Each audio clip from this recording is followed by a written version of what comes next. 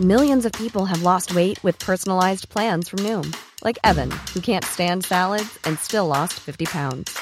Salads generally for most people are the easy button, right? For me, that wasn't an option. I never really was a salad guy. That's just not who I am. But Noom worked for me. Get your personalized plan today at Noom.com. Real Noom user compensated to provide their story.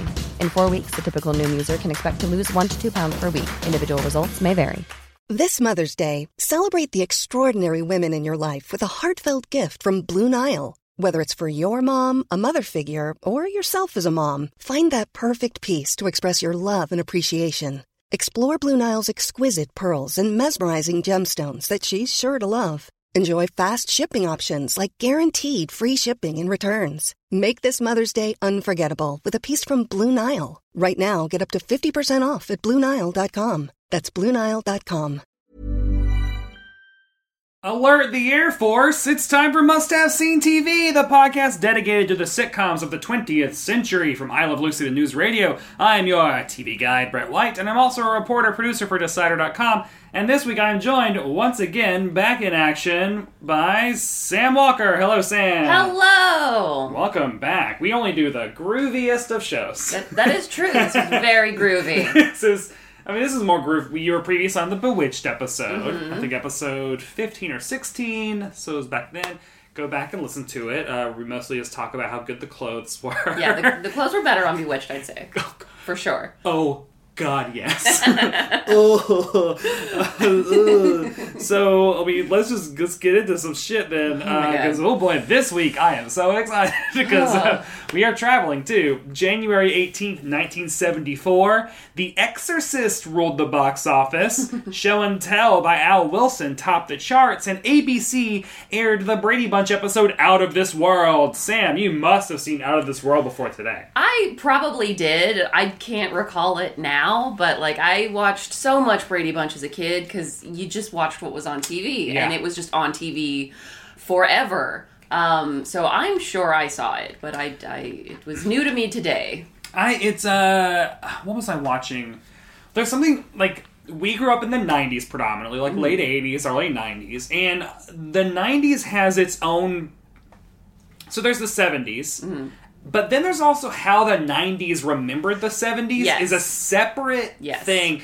That at times I am specifically nostalgic for the 90s is nostalgia for the 70s. Yes. Which I think was way more specific and potent than the 80s is nostalgia for the 60s or even the aughts nostalgia for the 80s. Yeah. I feel like the way the 90s loved the 70s. Well, I can relate to this because watching this episode, those were outfits that I wore in middle school. Yeah. Because my mom had held on to her stuff from the 70s and I was obsessed with it and I wore all the time. But then you could also go to the store and I had a pair of polyester neon green crazy floral print pants with a matching neon green button-up polyester shirt, which is 100% a thing Florence Henderson wore at some point on that show.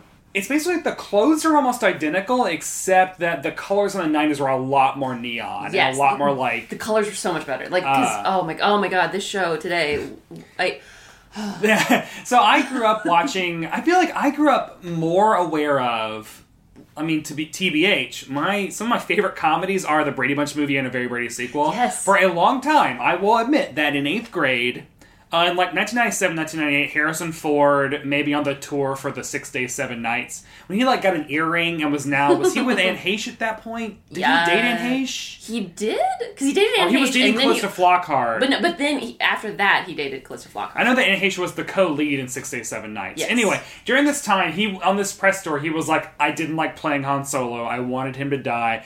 And my middle school heart was broken because I idolized Harrison Ford. He was my first. So anyway, I'm getting into all this because at that point when he said that, I was Empire Strikes Back is no longer my favorite movie. My favorite movie is A Very Brady Sequel. so for a hot year or so, A Very Brady Sequel was my favorite movie. And I just watched it for work. Both the movies hit Hulu at some point. I think they're probably off of it now. But when they hit Hulu and I was at work at Decider, I did a piece of how the Brady Bunch movie is dual nostalgia now, because that movie is all about those 70s characters existing in grunge, alt-rock, 1995. But now you watch it 20 years after that, and it's like, oh, I'm nostalgic for the baseline reality that is 1995, but then also the nostalgia of the... It's so... Yes. Yeah. It's sort of like how... it's like a Russian nesting doll of nostalgia. Yeah. It's funny because I actually made a note about the 90s Brady movies, because I watched so much Brady Bunch as a kid, and it's sort of like, I always kind of knew it was terrible. Like, I never liked the show. It was just sort of like, it was on and familiar, and when you're a kid, it's like, okay, this is dumb but fine. Yeah. And then when the Brady movies came out, I don't know, I must have been like, what, 10, 11, 12? Like, yeah, that it was like 95, 96 that came out. Yeah. So I'm like 11, 12. Yeah. And I remember, like, you know, I'm no media scholar at that point. Like, I don't know things, but I remember, like, getting it so clearly. Yeah. Like, it just made so much sense to me that, like... They're so good. That it was, like, the idea of...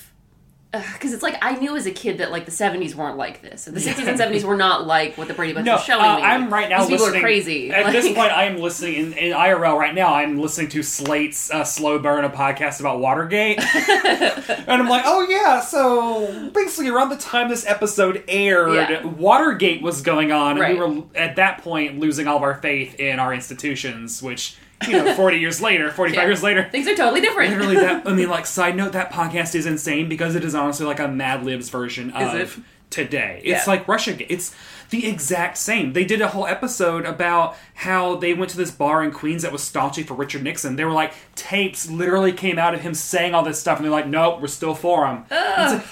This is just... It's kind of comforting to know that, like, we're living in a terrifying time, but it's not actually a special time. We've done this before. So that's kind of comforting. Like, we're just getting a lot more information a lot quicker all the time. All the time, and it's great. So it's funny to know that and to watch Brady Bunch. And I think the fun thing about those 90s Brady Bunch movies is they skewer it so well. But then after watching this episode, because again, I didn't really watch much Brady Bunch growing up. I was 100% aware of it. I know, like, all the actor names. I was obsessed with, like, the canon and mythology of it. But I was more into the movies, and so, like, watching this episode, I'm like, oh yeah, the movies, like, really nailed it. Yeah. Really nailed it. And maybe it's been a while since I've seen the movies, and a long time since I watched the show, but there's a point, in the movies, they kind of skewer the Marsha and Greg, like, there's, like, sexual tension between them in the movies, right? I think in the first, is it the first one or it might be in the second one. Okay. Because they like, we want to live in the attic. Which in this episode, they're living in the attic together. And so I remember, because I remember as a kid thinking, like, because, okay, I'm an only child, and I always wanted brothers and sisters, and I think that's probably one of the reasons. Show, yeah. Why I, like, kind of tolerated this nonsense show, where I'm just sort of like, they have so much fun together. But I do remember, like, as they got older, Greg and Marsha seemed weird. Like, I was like, I don't think this is how brothers and sisters are. And even in this episode, there's a couple of times where, like, the way he sort of shows her, like, his prank. He's like, look at the thing. She's like, oh, let me try. I'm like, no, it's weird. It's weird. Like when she comes up to the attic to find him, it's almost like, it's like kind of in Full House when, like, it's like Becky coming up to the attic where Jesse lives. Exactly, It's like, oh, this is your, like, home within a home. Yeah. I will also say that, and I'm probably going to bring this up a bunch in this episode, is that Brady Bunch is such a clear analog to TGIF. Like, you trace that line, and I think, so there's, like, Full House and there's Step by Step. So, I feel like while Step by Step is this show, I mean, it's the same thing of, like, parents with opposite, except the genders are a little bit flipped. Like, Carol has, both the moms are named Carol. That's crazy. Twist! That's crazy. They have, like, 2 boys and a girl and 2 girls and a boy. Yeah. Like, whatever. But it's the same show. But I feel like the actual heir to the Brady Bunch is Full House. Because the way that you just described, we watched these shows as kids, knew they were bad, but still, like, that's how we all watched Full House. Yes! And then also, and I think that they're both hit that same level of watchable terribleness. Whereas I'm in season 6 of Step by Step now, and that show is garbage and it is painful. It caused my husband to have a Stop watching violent reaction this morning. I can't help it. Oh my God. I'm in the Bronson Pin show season, and I gotta see how this plays out. I love watching garbage. But also the other thing that I find super fascinating, which I also wrote an article at work about, just cover me in reboot, just drown me in reboots already, or relaunches, because this isn't new. The Brady Bunch went off the air like after 5 seasons, and then they got a cartoon, and then they got a variety special, and then they were off the air. But then they got The Brady Girls Get Married as a TV movie that then spun off into another series in the early 80s What? that then was canceled, and then, like, they're gone for 7 years, and then they come back with the Brady Christmas TV movie that then launched an hour-long Brady drama called The Bradys that was on for half a season. What? So the weird thing is we're getting all this, like, why are you bringing all these old shows back? I'm like, we've always been doing this. We've Sure. always been bringing these shows back, and the Brady Bunch being the prime example of a franchise that just would not die. The Brady Bunch canon comprises, I think, 2 TV movies and 3 total live-action series. So they've already done 6 seasons of movies plus. Yeah, so, it just doesn't stop. So let's get into the specific episode today. Oh boy, I cannot do wait. it. This week on Must Have Seen TV, we're talking about the Brady Bunch episode Out of This World. It's the 16th episode of season 5 and was written by Larry Ryan and Al Schwartz and directed by Peter Baldwin. Here's how Hulu describes the episode. The boys search for UFOs after meeting James McDivitt. Sam, how accurate is that description? I mean, that's accurate. It's very, it's not quite comprehensive of the episode. No. It leans heavy on the James McDivitt part of it. Okay, so right off the bat, so the show intros with like this newsman interviewing this astronaut guy about it's a show called News Event. Is that what it was? The name of the show was News Event. I mean, it was that was fine, and so it's just like interview about how this astronaut saw a UFO and can't say for sure if it's aliens. But then, so they're at a TV studio. Yeah. But then he walks out, and there's Peter and Bobby just standing. It's like it's like there was like a field trip that we did not get. We're not privy to any of this information. Right. So it's kind of like the show has. Well, it's not a cold open. Let's talk about the theme song. Since it does kick off with the theme song first, and we can't talk about Brady Bunch without talking about that theme song. Mm-hmm. I mean, it's basically just what the show is. It's it. Like, just, the theme song is like one of the most iconic opening sequences ever. I mean, I feel like that's still, that 9-person grid is still referenced in pop culture today. Oh yeah, I see that all the time. All the time. But it's funny because, I hadn't realized, and like now shows do this all the time, it hadn't occurred to me when I was a kid that they must have reshot that opening every couple of years because the kids are like the age they are in the show now. Yeah, then the thing that I noted, the first thing I wrote was, this is a curly season. Because there's like the first, 2 or 3 seasons of Brady Bunch, everyone has normal hair. Yeah. But then, like, I don't know, like the myth or whatever is like they did the Hawaii episode, and Robert Reed's hair like reacted to the humidity, and he just like frizzed out while they were shooting it. And then, so like the last season or 2 is just...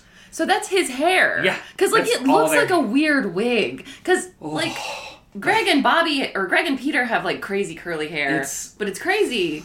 But then... What's the dad's hair's name? Mike. Mike has... It's like a helmet. Yeah. It's like weird. It is... The hair almost all around on this show is upsetting to me. Yeah, except for Florence Henderson's hair. Yeah, and I was like, her hair is amazing. Carol's hair is only... Because, so like all the men have these horrible, horrible, tight, curly, puby looking... It's so gross. It's especially... I gave like Peter gets... Because he has a disgusting, long, like dark, curly mullet. And it's upsetting. But then like Carol or Marsha and Jan have this like lifeless.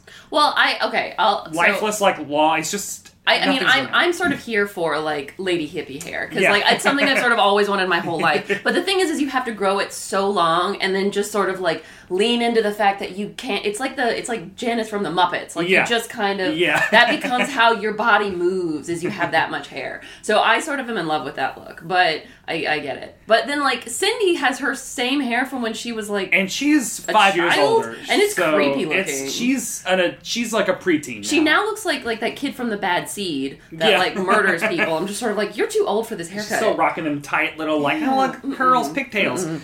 So then like the episode does basically a call. If you had not seen the opening credits, you were like, oh yeah, I'm watching News Event. Yeah, it just seemed like a new show. So they run through, basically the episode opens with this TV show host giving the Wikipedia summary of Jim McDivitt, because Hulu also in their summary just expects us to all know who he is. And honestly, like, we should. Because he's a real astronaut? Yes. He was a real astronaut? I did not realize that. James Alton Jim McDivitt, born June 10th, 1929, so still alive. He's a brigadier general and a USAF retired fighter pilot.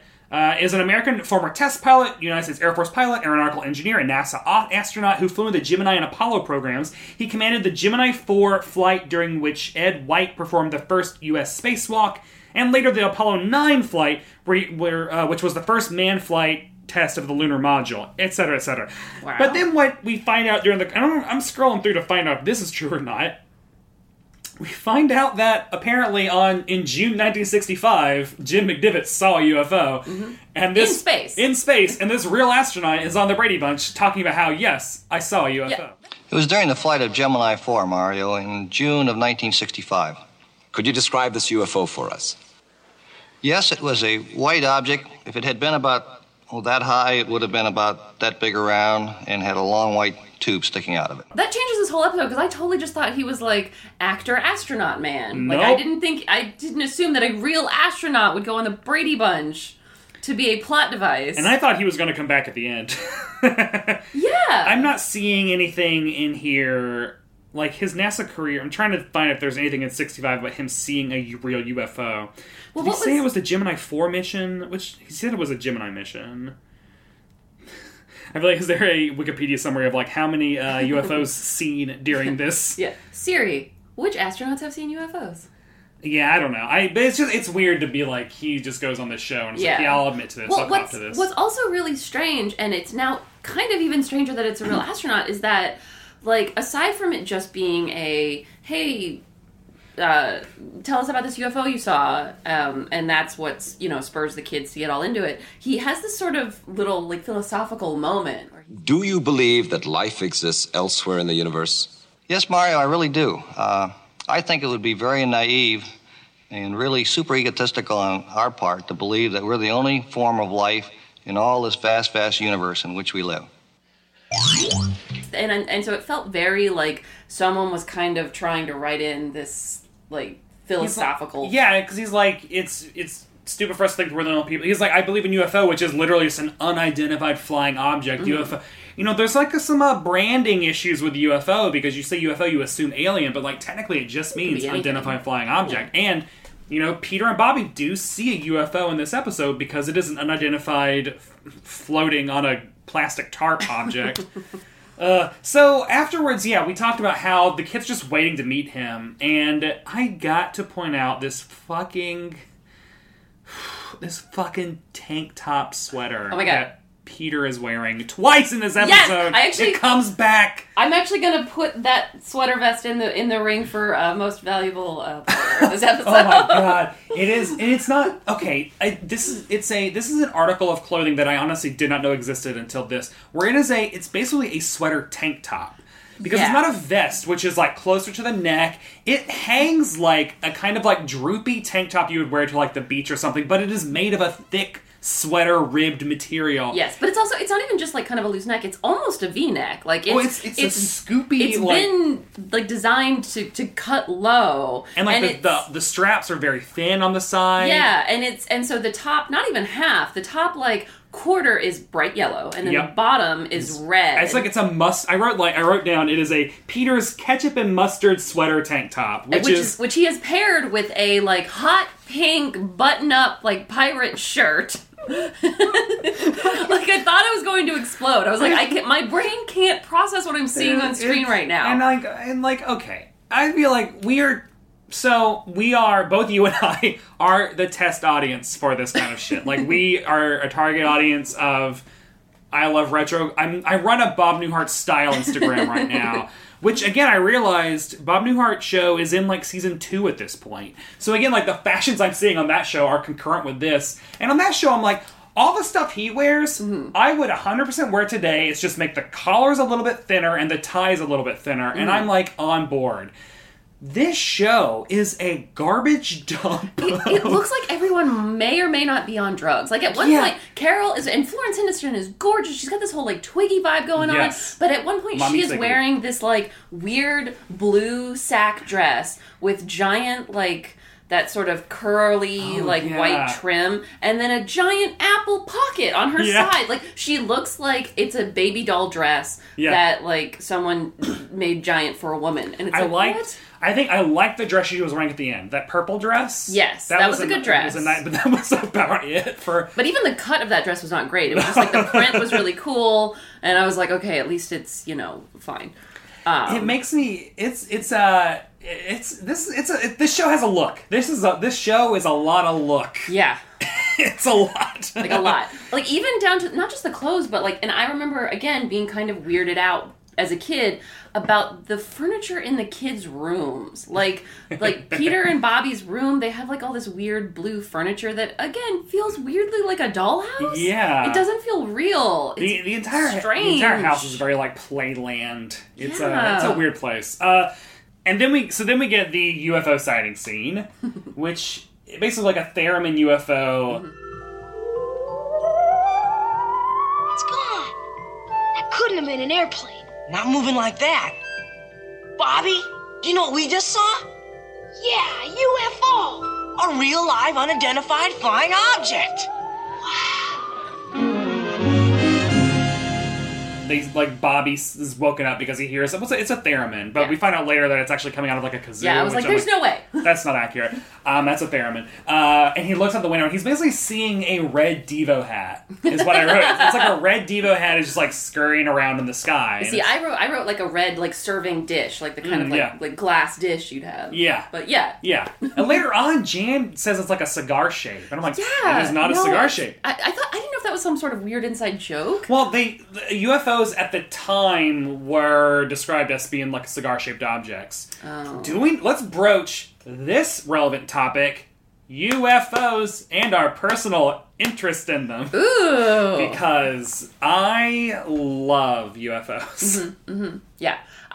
Yes, I'm same. I was in middle school. This is, again, really perfect episode for me. I was obsessed with aliens and extraterrestrials and UFOs, and, like, X-Files was, like, my jam. Yep. And I was just convinced there was alien life everywhere, and, like, we just have to find them. And, like, now I'm like, there's got to be something. Yeah, I do...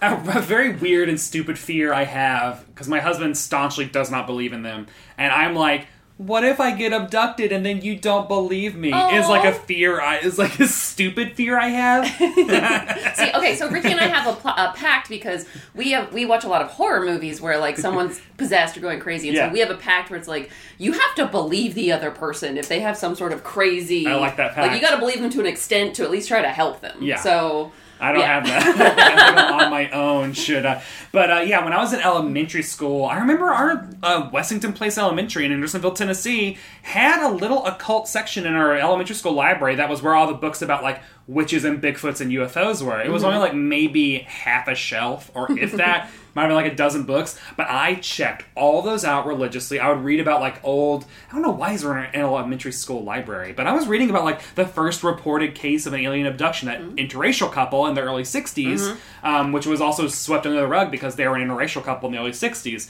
Preach the truth. And then in college, I took a debate class. Or I did like a persuasive talking class. I guess it was a debate class. It was to fulfill a public speaking requirement we all had to do.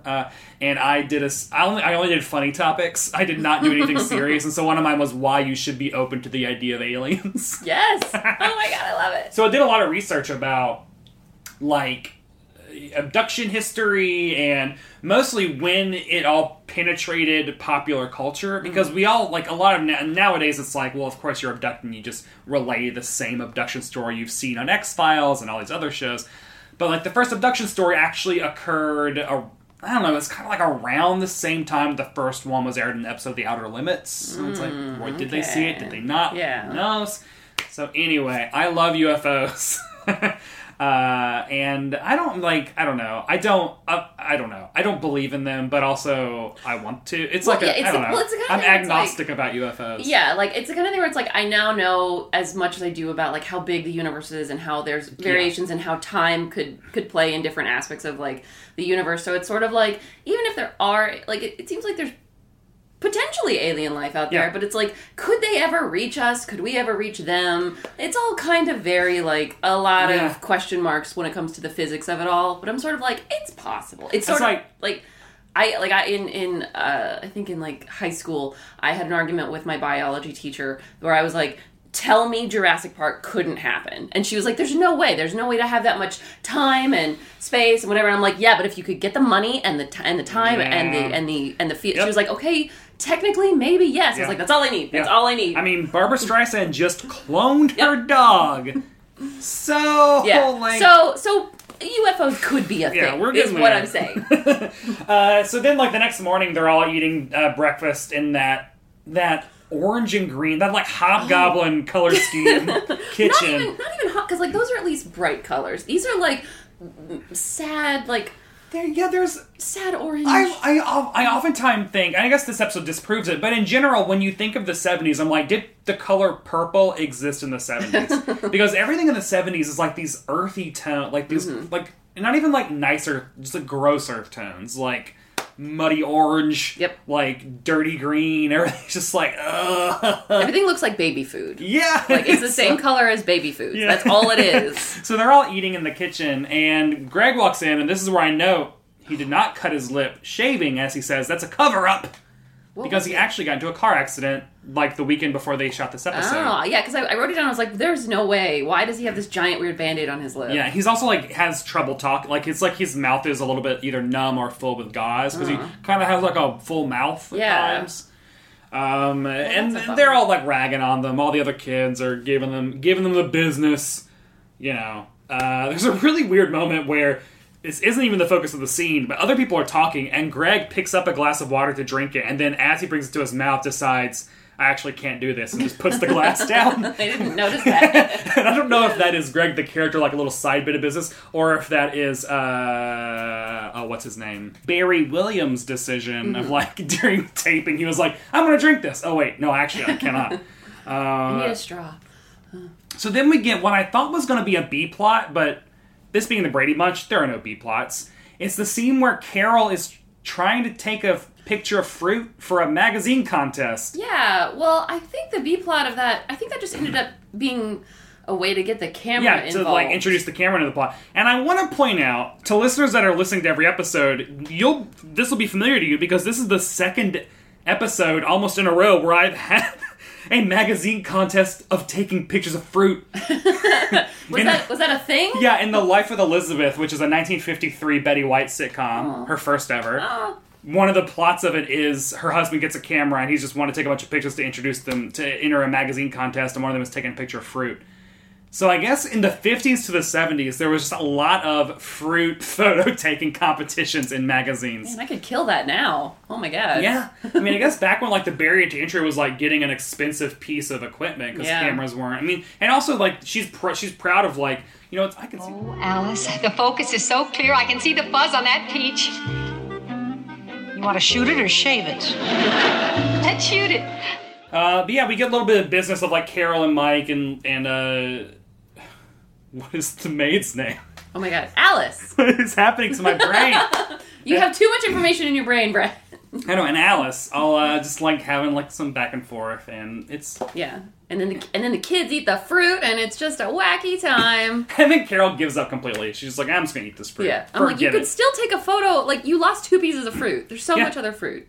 And so the kids, Bobby and Peter, come up with their plan of like, well, we're going to camp out in the backyard with that camera over there and take a picture of this UFO.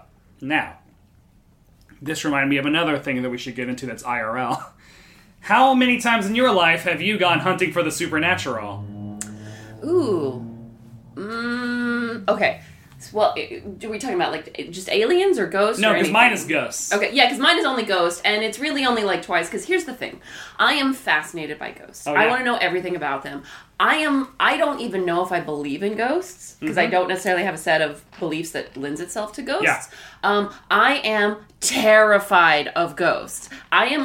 Even when I've had family members who are like, it's a friendly ghost, I'm like, no, it's not. No. I'm never coming to your house. Any sort of, like, supernatural thing that I can't see, or it's just, I'm like, no, I can't. Yeah, that's some... I need you to tell me about it. I need to not experience it. So I've, like, maybe once or twice, I've, like, kind of tried to see, like, is there a ghost here? And it didn't go well. So similar to Peter and Bobby, so this was my freshman year of college, so I was significantly older than Peter and Bobby, as were all my friends. So, like, me and, no joke, almost a dozen of my friends, it was probably like 8 of us, all, my friend from high school, we all went to college together. Her dad worked at an Air Force base, or an Army base in Smyrna, Tennessee, where I went to high school. That was, rumored to have been built on either a slave burial ground or a Native American burial ground, like a burial ground. Yeah. The rumors was, it was haunted because it was on a burial ground, and the officers that worked there would see shit. So we were like, she was like, well, yeah, my dad will let us spend the night there overnight. So we were all, of course, like, hell yes. So me and 8 of my 18 to 20-year-old friends, like, firm adults. Yeah. We, like, pack up to go spend the night there. We get there at, like, 8, and, the shit doesn't start going down until midnight, the witching hour and whatnot. There was an amateur wrestling show going on in the hangar downstairs that we, had a racist match in it because it was Tennessee. That I think involved a wrestler in a hood because, again, good job, Tennessee. Oh, no. And it was like, this is awful, so let's not be down here with all these people watching amateur wrestling that is very racist, even though we did buy nachos because we were hungry. Well, you gotta get nachos. So we went upstairs, we played, true to me, some board game Family Feud that I had brought to entertain us until the witching hour hit, and then midnight hit, and I think her father left us there. Oh. I think we were there alone, and it was dark. Like, all the lights were out because the lights have got to be out. And it was we were basically in what looked like a high school, but it was like rows of offices and like meeting rooms. But it was hard tile floors and like the cement block walls, so it didn't look like like a home or anything, right? Or like an office building. It was very school, sterile and hard. So we would, like, walk from room to room, being like, ooh, it feels cold. Yeah. Ooh, we feel cold. Got a cold spot over here. Come. And then all of a sudden, so we were like, well, we'll leave pennies around. Mm-hmm. So we started, like, placing pennies, because, like, ghosts mess with shit. I don't know if we did any research to determine what ghosts like to do or not. And then all of a sudden we noticed the pennies were gone. No, Brett, no! Yeah, and then we would feel like the pennies would get thrown. Oh my god! From one end of the hallway to the other, and we were all freaking out. We had a crazy ass night. Left like, what the hell happened? We don't even know what that was all about. So we're like, well, we're going back in a month, right? So then like 6 of us went back the month later, and we like camped out, and nothing happened. And then like a year later, I found out my friend Chris was totally throwing pennies at all of us, and he was like, I laughed so hard when I found out you guys went back. So, no ghosts, and we got punked. But yeah, so I relate to Peter and Bobby's, like, going to extreme methods to capture supernatural shit. Right. And so, like, their only rules are like... Okay, you can camp out, but on 2 conditions. 2 conditions? Right. 1, you promise to get some sleep because tonight's a school night. And 2... when a UFO lands, don't wake us up in the middle of the night to go out and greet him. Fair rules. I was kind of very entertained by the way like Mike interacts with his kids. Like he's so. I mean, it's ridiculous, but like he's so sort of like nonplussed by everything. It's so just sort of like, okay, whatever. Just, like don't kill anyone. Like what? Even when he sees photos that they've taken of what they think is a UFO, he's like, well, Mike, what do you think? Well, I've come to a conclusion. And? They're either UFOs or they're not UFOs. How's that for a definite maybe? Even your maybe doesn't sound very definite. He's like the most vanilla person like you can imagine. It's crazy. So this is where I wrote down in my notes that the Brady Bunch, has a good balancing of the kids' roles. And I only say this because, as I mentioned, I am watching step by step which is a show that is ostensibly Brady Bunch for the 90s. But Step by Step is a show that, from the get-go, is so actively disinterested in the children that it cast that are the premise of the show, that it starts out with, like, Carol's mom and sister are on the show, and then also Cody moves in, and then the cousin is the main character for 4 seasons. Yeah. And then when he leaves because he was a domestic abuser, they aren't satisfied with having parents and a cast of 8. They have to bring in Bronson Pinchot to play a hairdresser, and JT's friend played by Jason Marsden. Like, they don't care about the kids, and to the point where there are whole episodes that like half the kids aren't even in. Yeah.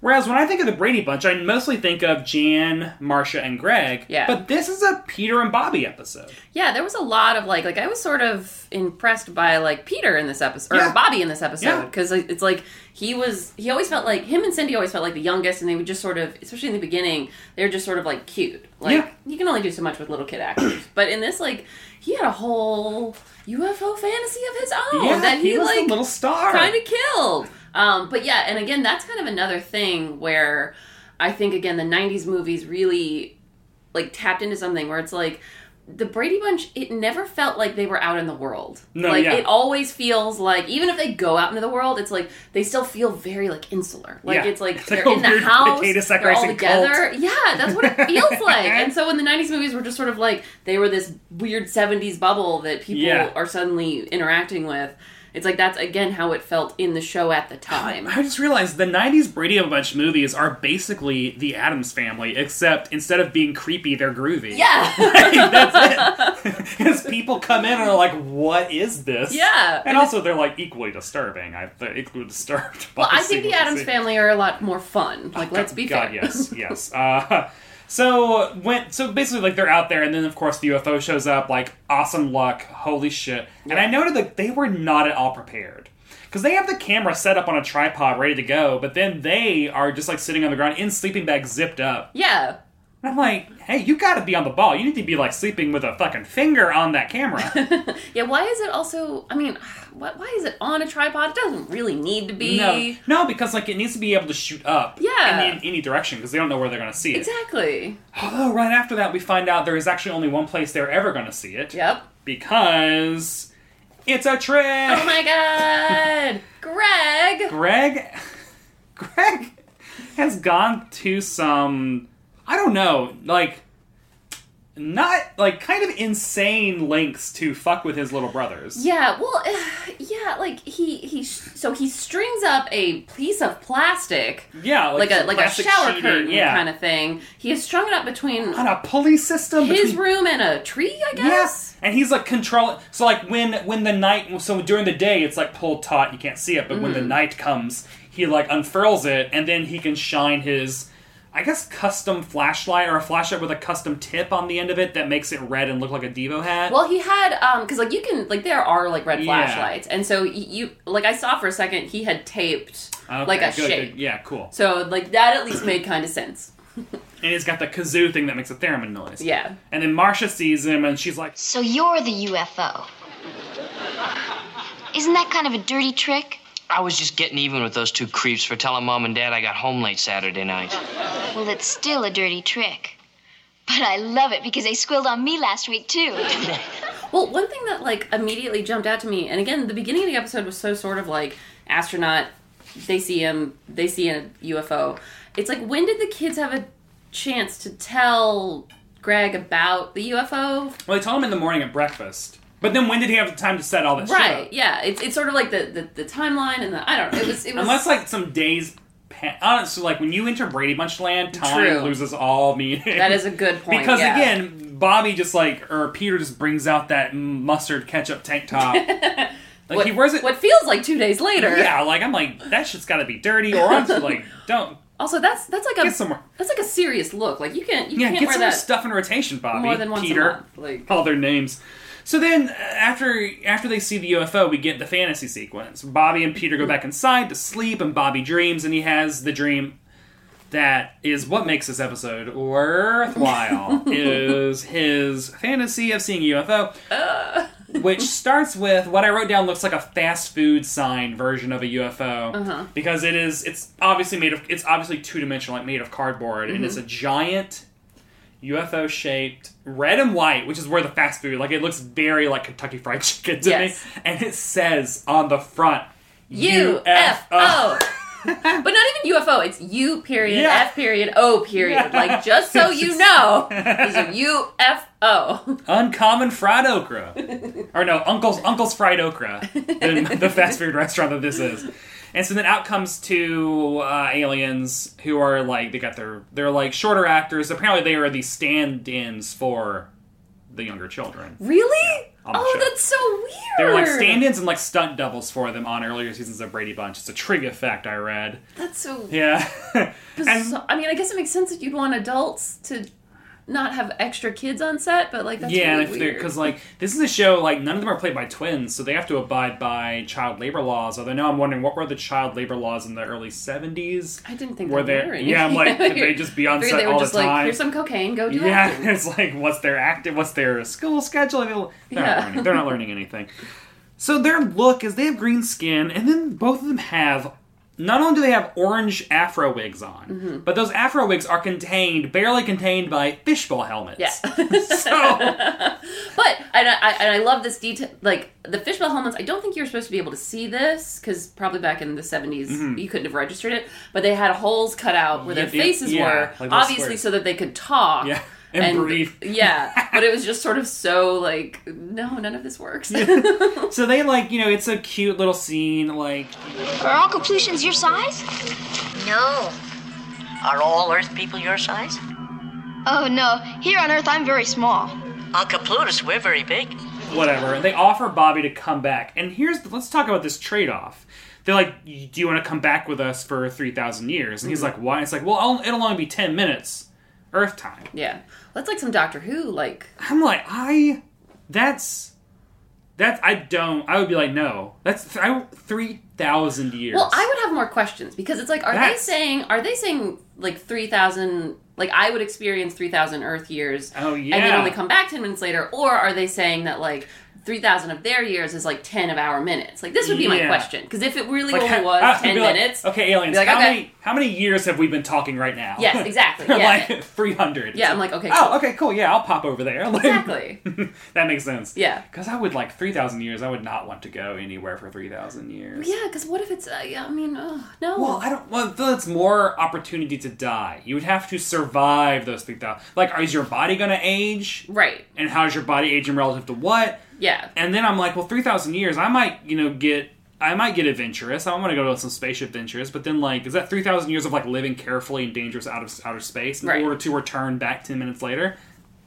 Yeah. Bobby, thank God it's a dream. Yeah. Well, yeah. And I loved, okay, this was a detail that I was really entertained by. So the spaceship lands, the aliens come out, and Bobby's sort of like, oh my God.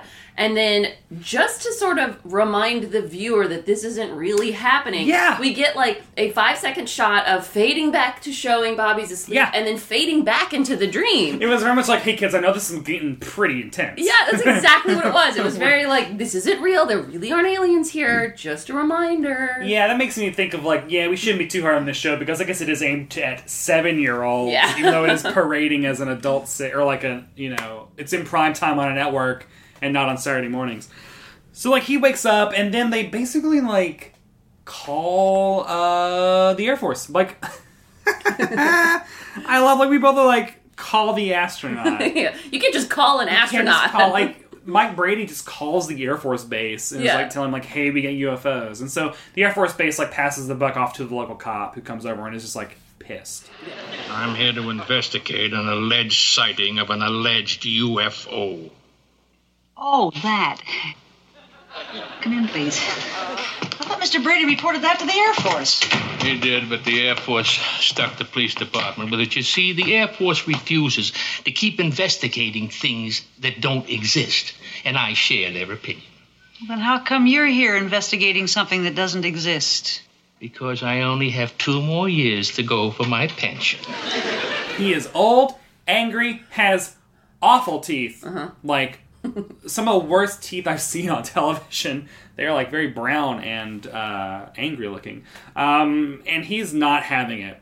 And while he's there, who goes up? Because he sees a UFO. Does Marcia go up and do it or no? No, Marcia's downstairs. Because Greg is showing, he's like, Dad, look. And it's like, why didn't you just say it right there? Yeah. Like, why did you take your dad upstairs? Greg and Marcia are worried because, like, oh shit, like, the feds are involved. Yeah. And so they, like, Mike or Greg, there's so many fucking names on the show. Greg pulls Mike aside to be like, BT Dubs, let me take you upstairs, let me show you what this UFO actually is, instead of just telling everyone. Yeah. And so while he's up there doing a demonstration, downstairs the cop sees it and, like, has a pretty, like, he freaks out.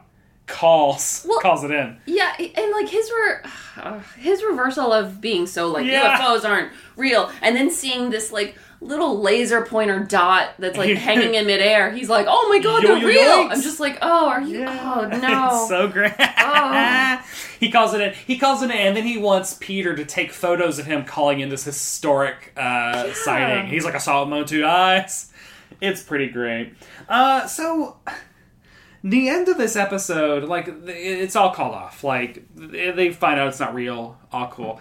So, the wrapping up of this episode made me realize the lesson of this episode is a very Season 5 lesson to learn. Like, they've run through all the, like, cookie-cutter lessons, all the beginner lessons, some of the intermediate lessons, the pains of growing up lessons. We are now in Season 5, Episode 16, at the lesson of, hey... don't prank UFOs. don't convince your little siblings that they're UFOs. Well, and it's so funny, like, that is the speech that's given in a way. That is the lesson we take away from this. It's so weird because it's like, to me this was Peter and Bobby's story. This is their episode. They have this vision and they find the UFO and they're so excited. But then in the end, like, we don't ever actually see them find out it wasn't real. Right, yeah, it just ends. Like, yeah, they just suddenly go away and suddenly it's the parents disciplining Greg. Yeah. And it's like Greg having to be like, oh, I shouldn't have done it. But it's like, I wanted to see them react and be sad that their discovery... and then get their comeuppance to be like, well, Greg also did this. Exactly. Or no, then actually they already knew that, that's why he did it. But whatever. But it's like, they had gone to school and told all these people, and it's like, I wanted them to have this embarrassment, moment of either being like, sad or embarrassed, or kind of like, you know what, it was worth it. Like, and then do the thing that all the Christmas episodes do, where the very end of the episode is like, it's real. Oh, there's like something outside, and there's like, my flashlight isn't even working. Yes. Like, yeah, they didn't do that. We just got the lesson of, hey, don't do it. Don't perpetuate UFO hoaxes. Right. Because you'll make this this policeman angry. Oh my god. Okay. So you ready to move on to some must-have facts? Okay. One day when the lady met this fellow, and they knew that it was much more than a hunch, that this group must somehow form a family. That's the way we all became the Brady Bunch. The Brady Bunch. The Brady Bunch. That's the way we became the Brady Bunch.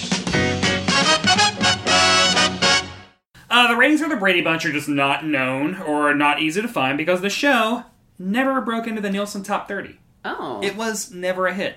That's so weird to me. Yeah. It was never a hit while it was on. It eked by to get renewed every season it was on. And then it was it has 5 seasons, which is the bare minimum to get into syndication. Yeah. Like, it got there and then it was gone. It became a hit because it was then run in afternoons, like 5 days a week. Right. And all the kids who, I guess like the kids that were alive when it was on, or like a hot second later, loved it. And that's like, and then it was on syndication over the 70s and 80s. Yeah. And that's where it became. Yeah, because it's like I always just grew up assuming that this was a beloved TV show that everybody loved because it's on all the time.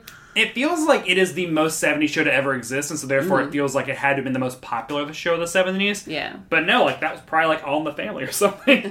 Which, if you look at the top 5 shows of the season this aired, so the 1973-74 TV season, the top 5 shows were 5, Hawaii Five-0, 4, MASH, 3, Sanford and Son, 2, The Waltons, and 1, All in the Family. Yep. Yeah, those are good shows. Yeah, and it's also weird to think that the Brady Bunch aired at the same time as any of those. That is true. Yeah, I mean, Waltons and Brady Bunch I can see together. Waltons is sort of like the drama version to me of Brady Bunch. But then, like, MASH and All in the Family, So it's like the main thrust of the conversation is All in the Family. Mm-hmm. And it, like, pushing borders and, like, doing all this intellectual, like, smart, cutting-edge shit. And then the Brady Bunch is also on at the same time. I love that. So the ABC Friday night lineup at this time of the season was, at 8 o'clock, the Brady Bunch. Mm-hmm. At 8:30, the $6 Million Man, an hour-long show, starting at 8:30. Weird. And then at 9:30, The Odd Couple. And then at 10, Toma, which was a one-season-long cop drama that the star was like, peace out, I don't want to do this anymore after the end of the season. They retooled it, renamed it Beretta, and it ran for 4 more seasons. Which I kind of have heard of Beretta before. But not really. But that Friday night lineup, which I guess is that's a proto-TGIF, ABC Friday night. Yeah. That is insane. Yeah.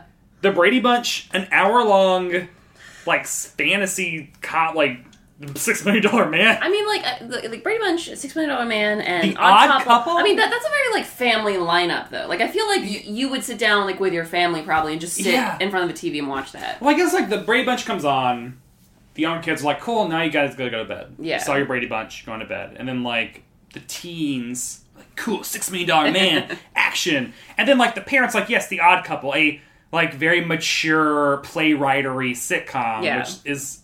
It's weird. The Odd Couple and the Brady Bunch, in my mind, occupy such different, like, good 70s sitcom and then, like, campy as hell 70s sitcom. The fact that they aired in such close proximity to each other, it blows my mind. Like, it seems to me like Brady Bunch should have been paired with, like, Happy Days. Yeah, were those even on at the same time, though? No. I feel like those were earlier, right? Or no? Happy Days was... Mork and Mindy was late 70s, and Happy Days ran for a very long time. I think it might have started around this time, like 73, 74. Okay. Yeah, because in my head, those are all the same type of show as well. They should have, but they did not. On IMDb, 77 users rated this episode a 7.3. Wow, okay. So would you go higher? I mean, again, I don't know, because... You know, what do numbers even mean when you're talking about the Brady Bunch? Yeah, because it's like even within the universe of the Brady Bunch. I mean, this wasn't a bad episode. No, I will honestly say, like, I have watched some garbage for this show. I mean, like, specifically, like, the Blossom gun violence episode we watched was, like, almost unwatchable. And, like, compared to that, I'm like, this was a riot. Yeah. There were things I didn't know. I didn't know what was going to happen. Yeah. I was surprised, like, twice. I was just like, oh, okay, this is what's happening now. And I don't know. I believed people. I guess 7. I don't know. Yeah, I'd say 6.9. Yeah, 6.8. I agree. Maybe a couple notches down. Yeah. Still okay. Yeah. And that's only in terms of like a Brady Bunch episode. I think all of TV, you're going like a 4. Yeah, 3. Exactly. I mean, like I'm not chucking with that junk. So, who would you say had the must-see performance in this episode? I think I'm going to give it to, hat tip to Peter's sweater tank top thing, for sure. But then I'm going to go with Bobby. You know? I thought he had a really great, fun little, like, I expected for us to see aliens, like, in this episode. I figured that was going to happen. Yeah. And what we got was very different than what I was expecting. And I thought he played it really well. Like, he was having a fun time with it. He's a good little actor. Yeah. I will give it to James Flavin, who played Captain McCartney. Because I don't know, I like that cop. He was dumb all around. To be honest, he came on and he stood out in a cast of seemingly millions, considering I can't keep getting their names straight. He overacted. He was aggressive. When you could tell he was angry, and then he was excited. And I was like, I am here for that. So watch his performance. Must other people see this episode? I think if you're, entertained by Brady Bunch type of TV, sure. Oh, yeah. Yeah. I think I'm sure there are other Brady Bunch episodes. Honestly, like, if you watch the movies, watch the movies. I feel like that's what I actually recommend. It could be a really fun, like, viewing experience to take a certain set of Brady Bunch episodes and, like, watch them, and then a movie, and then some episodes, and then the other movie. Yeah. That could be really fun. Because the movies are fun in that they basically take the plots of a dozen Brady Bunch episodes and then mash them all together underneath an overarching plot, which I remember in college, I was like, I want to write the Full House movie that does this exact thing. That takes a dozen Full House plots and then like jams them together. And this is not a plot that was ever adapted in any of those two movies. No. But it is still, it's bizarre. I had a lot of fun watching it because it keeps you guessing. It is I'm not going to say it's like eye candy. It's going to give your eyes a lot to look at. Yeah, there's a lot to look at. You're gonna. It's a good show to watch with friends, and then sort of like riff on it and look at each other in amazement. And I also like, and I do think like with Full House, this is a good kind of bad. Yeah. I think that it is because it is not. It's never boring. God knows it is never boring. So let's move on to my favorite segment of the show. Okay. New segment from the great TV sitcom book. So this is a book written by Rick Mitz that was published in 1983. So according to this book, Cheers is a struggling show that they don't know if it's going to be a hit. That's how old this book is. But it catalogs pretty much every sitcom that was on the air from 1949 to 1983, including tons and tons of ones that only lasted 1 or 2 seasons. I'm going to flip through this book. You'll tell me when to stop, and then we will talk about one of the episodes or one of the series on that page. Oh, okay. So whenever you want, say... stop. Okay, so this is in the Happy Days segment, so we will move to... because that's multiple pages... Oh, wow, this is the TV season we were just talking about. The same year as the episode. So do you want to hear about Adam's Rib? Oh, boy. Ooh. Bob and Carol and Ted and Alice? Or Colucci's Department? I think I want to hear about Colucci's Department. Okay. So, Colucci's Department. Funny man. Oh, and also Rick Mitz has a personality, so that there could be some witty asides in this. I always say that. This is not an encyclopedia. So... Colucci's Department, funny man James Coco portrayed the supervisor of a branch of the New York State Unemployment Office, where he dealt with the unemployed, of which he was soon to be one. Oh, I think that means the actor was about to get fired. Oh, no. And his own multi-ethnic staff. He also had to deal with the government red tape. Plus, he was in love with his secretary Shirley, played by Candy Azara, who possibly did or did not return his affections. We'll never know. CBS canceled the show after only 3 months of foreplay. Oh my God, foreplay. Yeah, that's what I mean by him having a personality. So yeah, it only lasted 3 months. And it was set in the New York State Unemployment Office. That's interesting. Like, that actually could be a really fun show. Yeah. Like, I mean, like... I don't think I've never heard of this show. Of course not. Ever. No. But, like, I don't think I've ever, there haven't been that many shows set in government offices, aside from, like... Parks and Recreation. And then, like, Spin City. Yeah. I mean, West Wing, that's a drama. But that's an unemployment office. But, like, yeah, like a very specific, like... Because has there ever been a show about the DMV? No. Because I feel like both of those would be, like, rich. I mean, there's Night Court, that's, like, courts. I remember the Norm Macdonald's 90s sitcom, Norm, he was a social worker. Okay. He was, like, a social worker that was there on probation or something. I don't know. But, again, like, so, I don't know, social worker is not the same as unemployment office, but it's still, like... That's an interesting premise. Colucci's Department, I'm going to say, first of all... Someone should pitch this. Bad name for a show. Colucci's Department? I don't know what that is. Well, I thought... I picked it because it sounded like a department store. Like or I was like a police department. I was thinking of that. Unemployment office, I would not thought of. But, like, I like that, apparently diverse staff, multi-ethnic staff. Uh-huh. Now, again, this is 1983, so the 1983 version of multi-ethnic might have been like, there was a black person in the cast. Or like an Italian person and an Irish person. Because that's such diversity. Yeah, our definition of diversity has actually grown since then.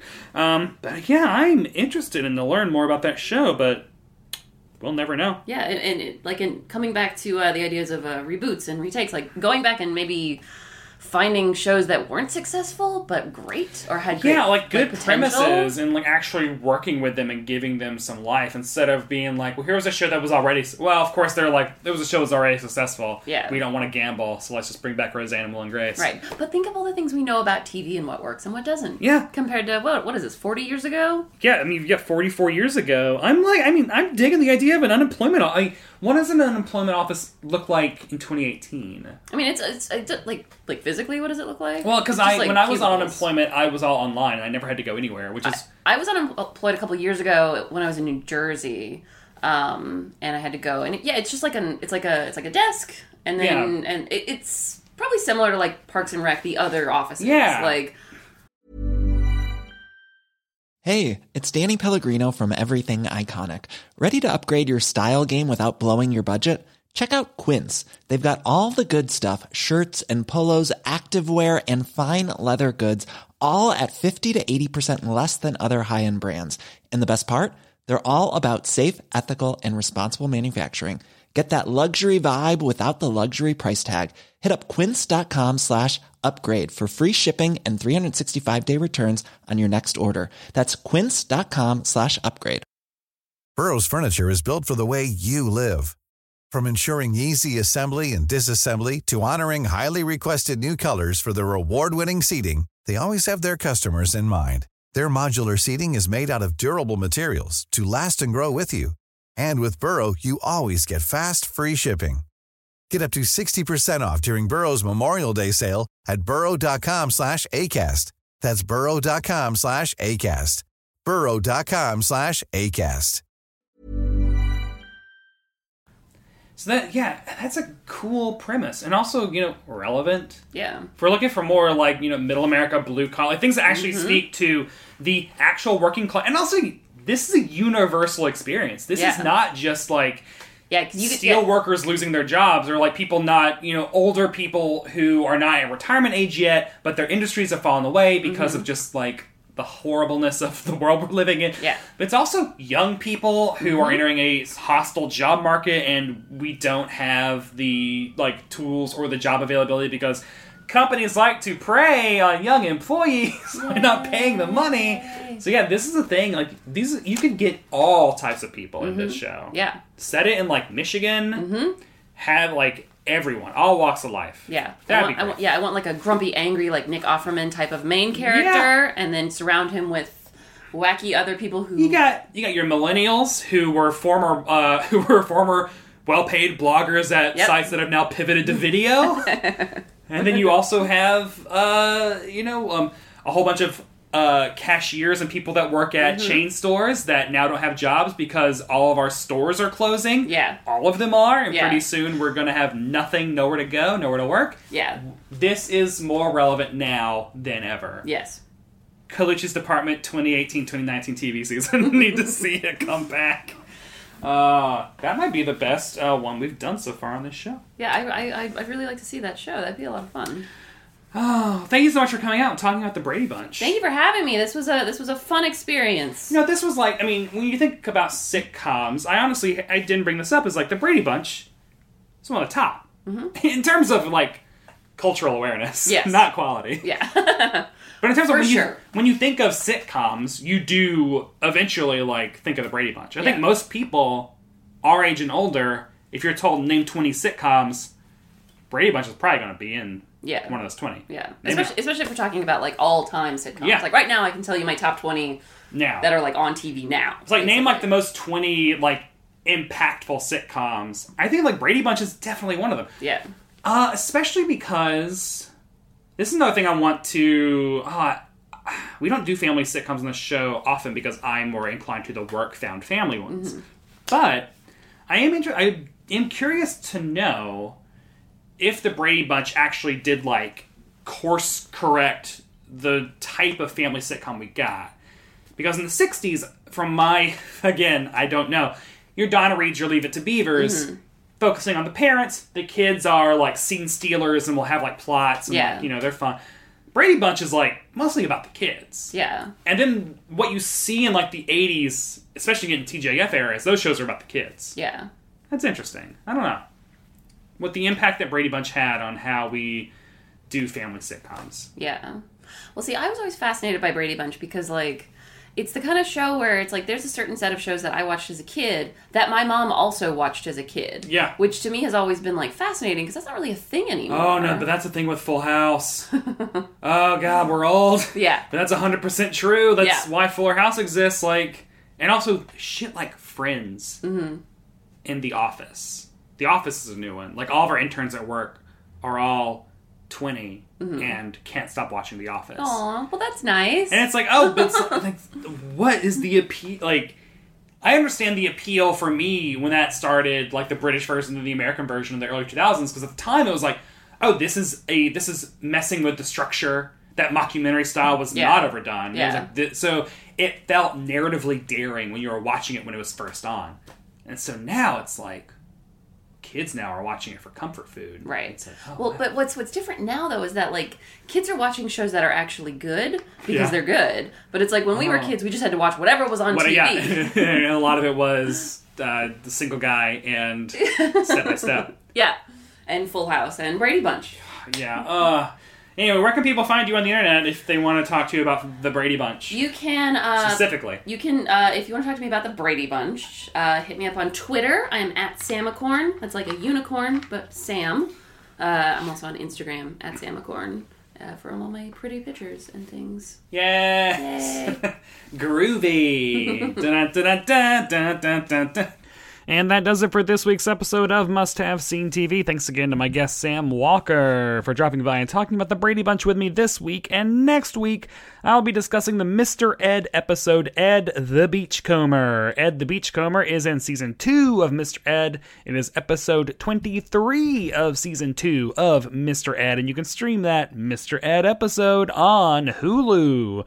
Until then, I want to hear from all of y'all. Tweet your questions about sitcoms to @MustHaveSeenTV, or you can send them to musthavesceentv@gmail.com. You can follow the podcast on Twitter, Instagram, Facebook, and Tumblr at @MustHaveSeenTV. If you like what you've heard, please rate and review the show in iTunes. Follow me on Twitter and Instagram at @BrettWhite. Read the words that I write at Decider.com. The theme song is Patricia's Moving Picture by the Go Team. Thanks to Acast for hosting the podcast. Thanks to all y'all for listening.